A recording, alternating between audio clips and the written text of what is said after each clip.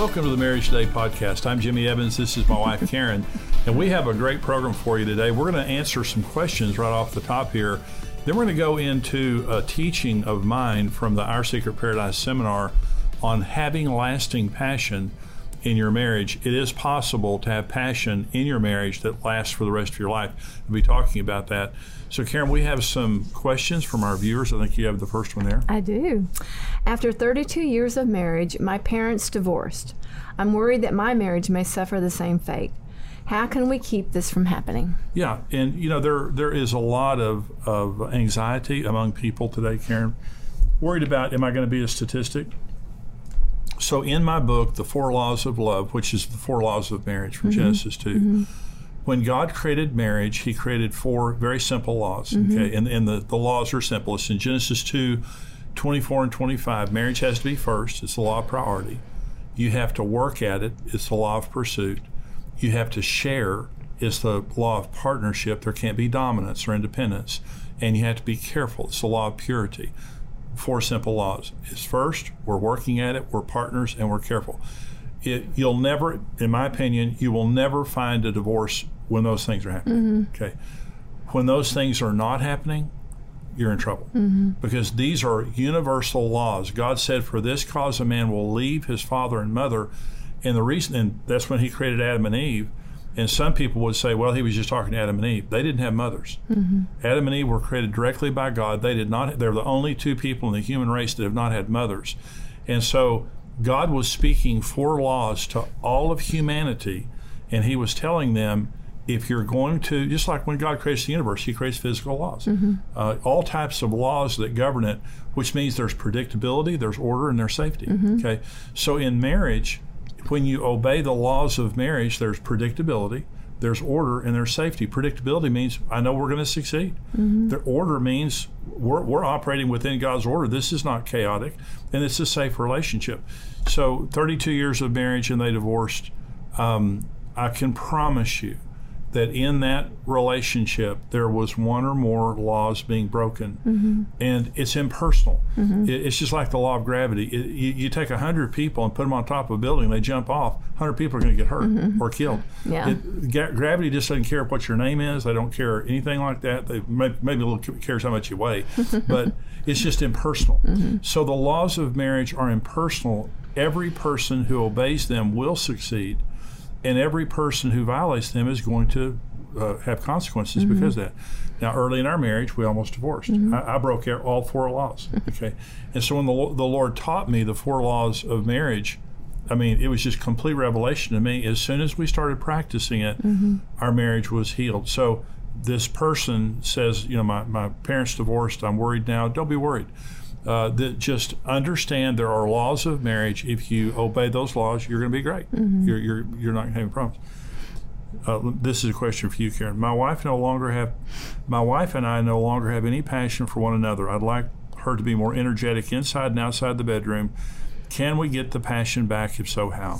Oh, that's a good question. I think that every couple at some point struggles with that. It's just, you know, and I think that's so important. When you go through times like this, this question or the question that you just answered, not to get yourself discouraged, because everybody goes through stuff. I mean, there's no such thing as a perfect marriage. And so there's going to be ups and downs. And so you can't base your relationship with your spouse with feelings, you know, with emotions. It has to be a commitment that no matter what, we're going to work on this. And, you know, first of all, I would say start with good communication. You know, have a time when you're not mad and sit down and just talk about things and just say, you know, like you're really good about saying, you know, are you okay? You know, is there anything I'm doing that you don't like? And, you know, it's have those checkpoints, you know, where you get together and you discuss, you know, have I done something to hurt you, or are you feeling okay? And, you know, lay the groundwork in a positive way instead of looking at the negative of what he doesn't have. Right. Yeah, I think that exactly what you said. The passion is a decision of working at the relationship.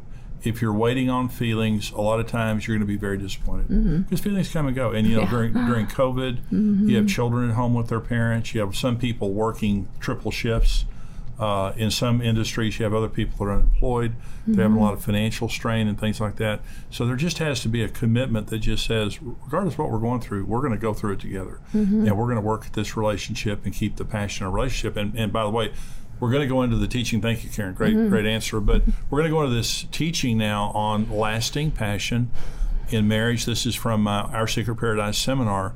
But it really will help you to understand you can have passion in your marriage that lasts, and there's no secret, there's no, I guess, mystery to it, is you can have lasting passion in your marriage. Now be sure, if you haven't already subscribed to our podcast, that you do so on the Apple Podcast Network or Spotify, and also leave us a review. We love to read your reviews. We're going right now to the teaching on lasting passion in marriage. Wherever your treasure is, there will your heart be also. Okay. Well, the word treasure is the word thesaurus, if y'all know what a thesaurus is. And the word treasure means treasure, but it means a repository of treasures. It's a treasure chest. It's a place that you put your treasures. Jesus said, wherever your treasure chest is, there will your cardia, that's the Greek word for heart, there will your cardia be also. The word cardia means the seat of your passions.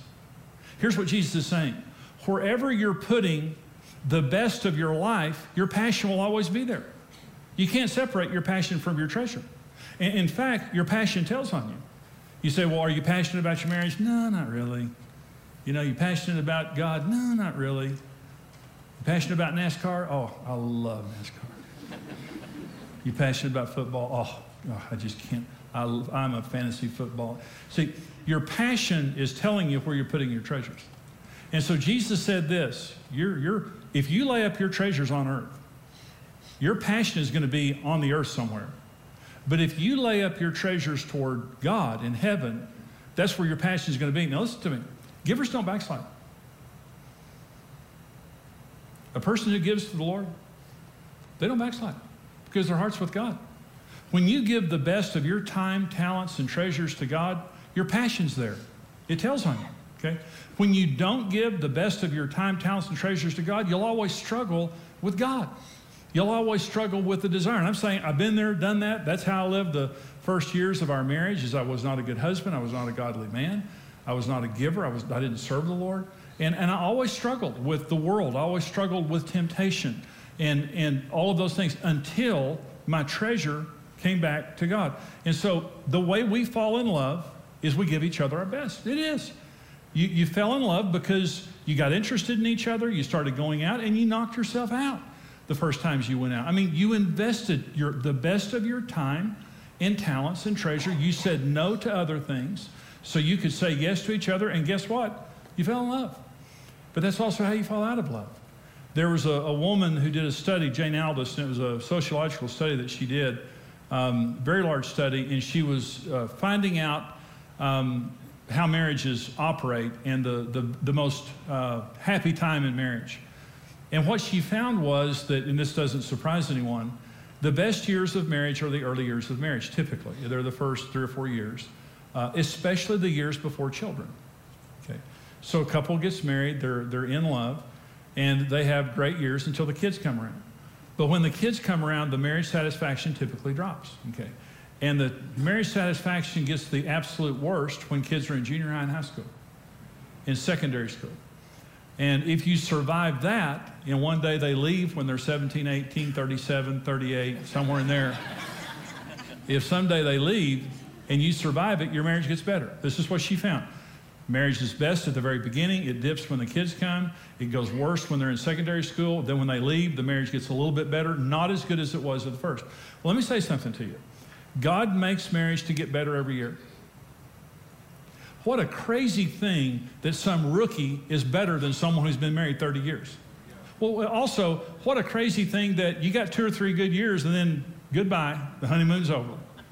What a horrible concept of marriage that is. And so here's the problem when you're not sowing into your marriage. Here's the problem that it creates. You're giving what belongs to your spouse to somebody else, and it creates jealousy in your spouse. See, we know Genesis 2:24 says, "For this cause a man will leave his father and mother and cleave unto his wife." We know we belong to each other first. We know that. We instinctively know that when we get married. I know that Karen belongs to me before she belongs to the kids. I know that she belongs to me before she belongs to her family, her parents. I belong to Karen before I belong to marriage today or anybody else. We belong to each other first. And when my spouse takes what belongs to me and gives it to her friends, or gives it to the kids, or my husband takes it and gives it to work or whatever, I get jealous. It's a legitimate jealousy. And by the way, Exodus 34, God says, my name is jealous, capital J.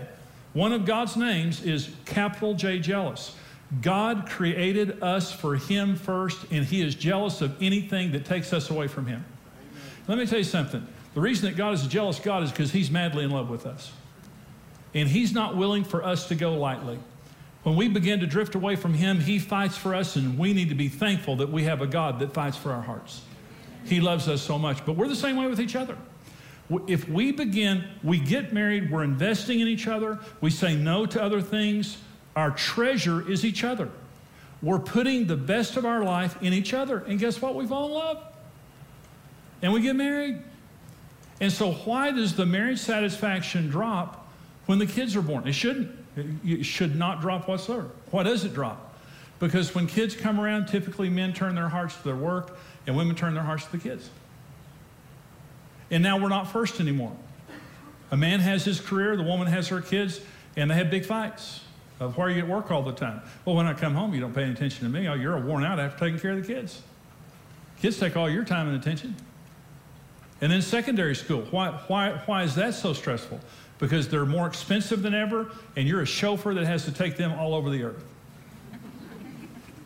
They're busy, they're stressed out, they're stressing you out, they're active, they're trying to break every law in the books, and you're the warden, you're the financier, you're everything, And it puts the stress on your relationship.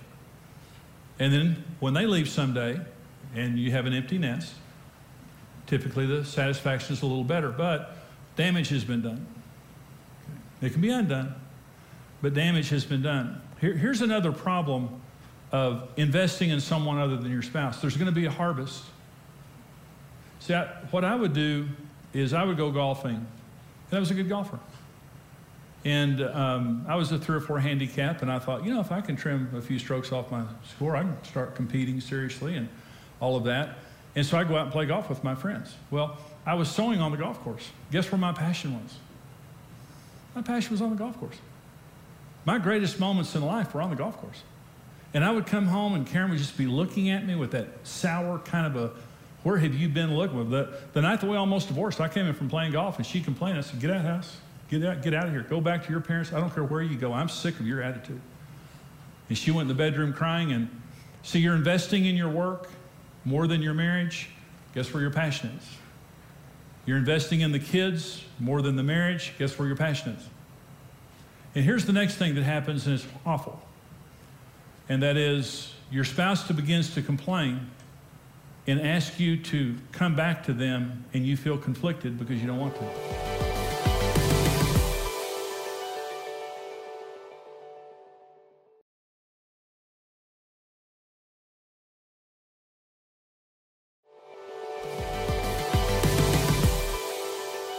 Well, how do you get it back? And I'm saying not just from 100% to 0, but like if you're at 30% of the passion that you once had, or 50% of the passion that you once had, how do you get it back? It's so easy to get it back. Jesus tells us how. This is Revelation chapter 2. And Jesus is coming. These are the letters to the 7 churches that Jesus writes. And this is the first one. This is the church at Ephesus. And Jesus just says all kinds of good stuff about the church at Ephesus. All these really dutiful things that they're doing.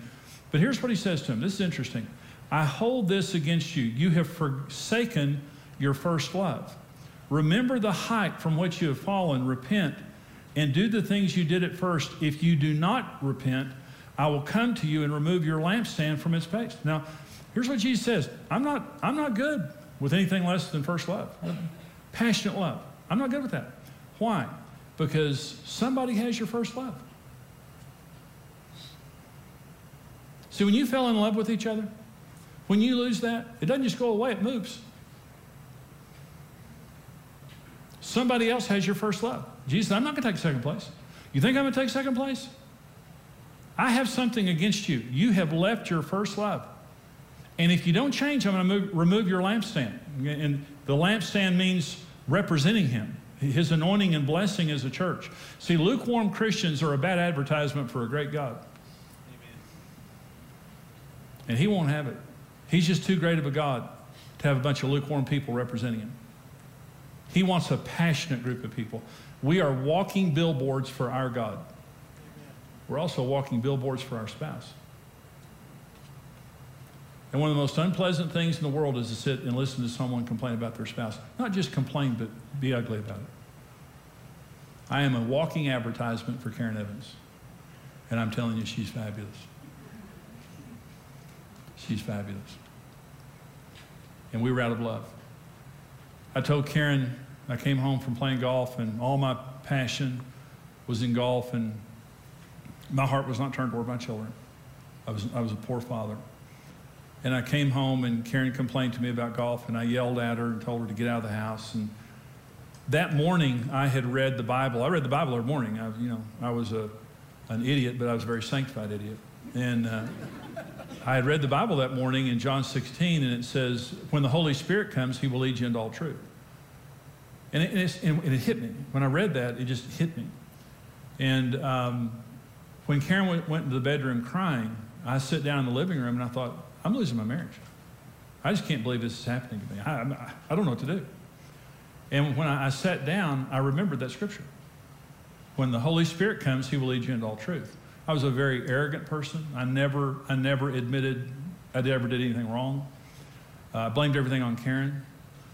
And I said, Holy Spirit, teach me how to be a husband.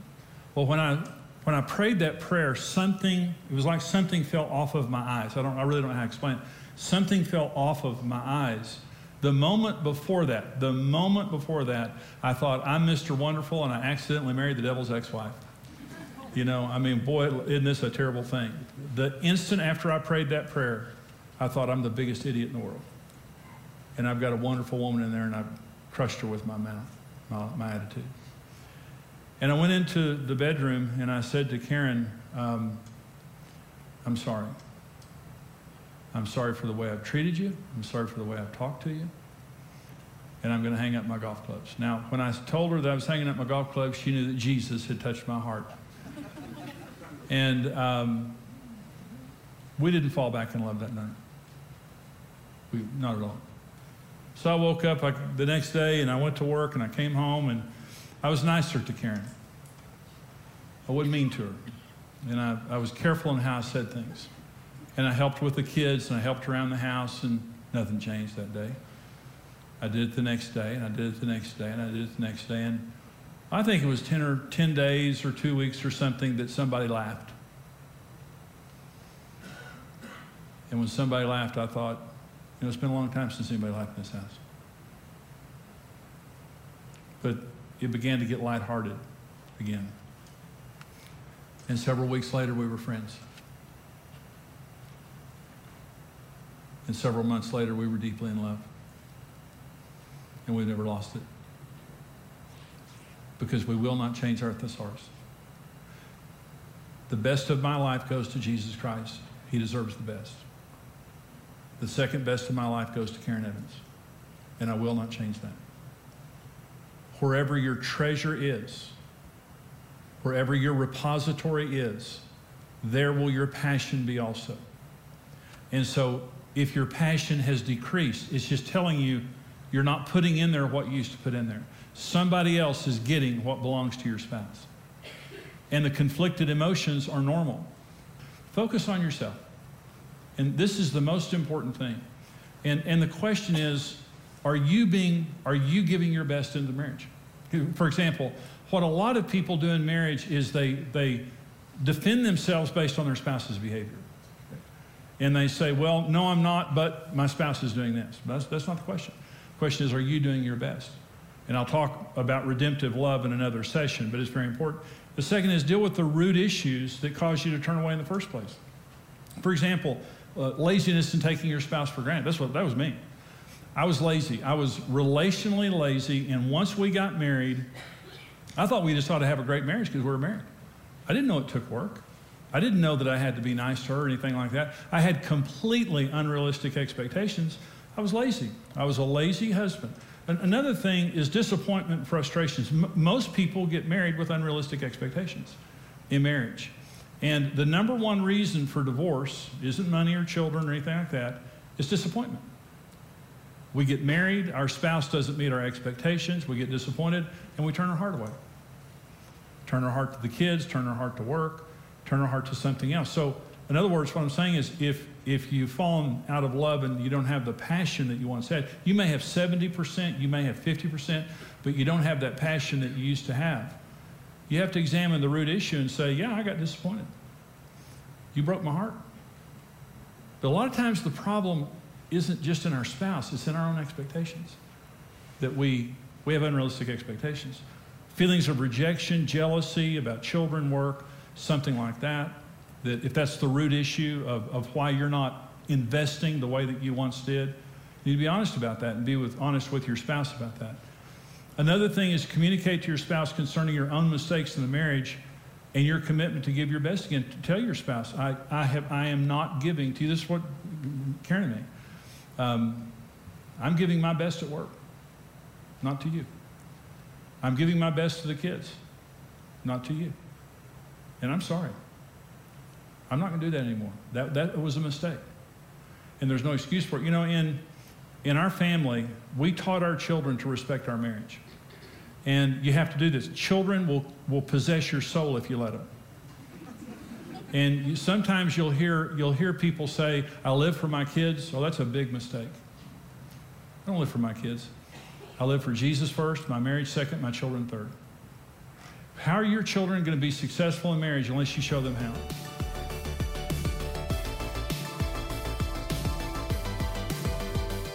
Hey, this is Brent Evans with XO Marriage, and I want to thank you for listening to the Marriage Today podcast. We believe your marriage has a 100% chance of success if you do it God's way. If you enjoyed today's teaching and want to keep learning, hey, subscribe to the Marriage Today podcast and take some time to leave us a review. Your reviews help us spread the word and can encourage someone else in need. For more great marriage content, check out xomarriage.com, where you can see all of our marriage building resources, articles, and live events.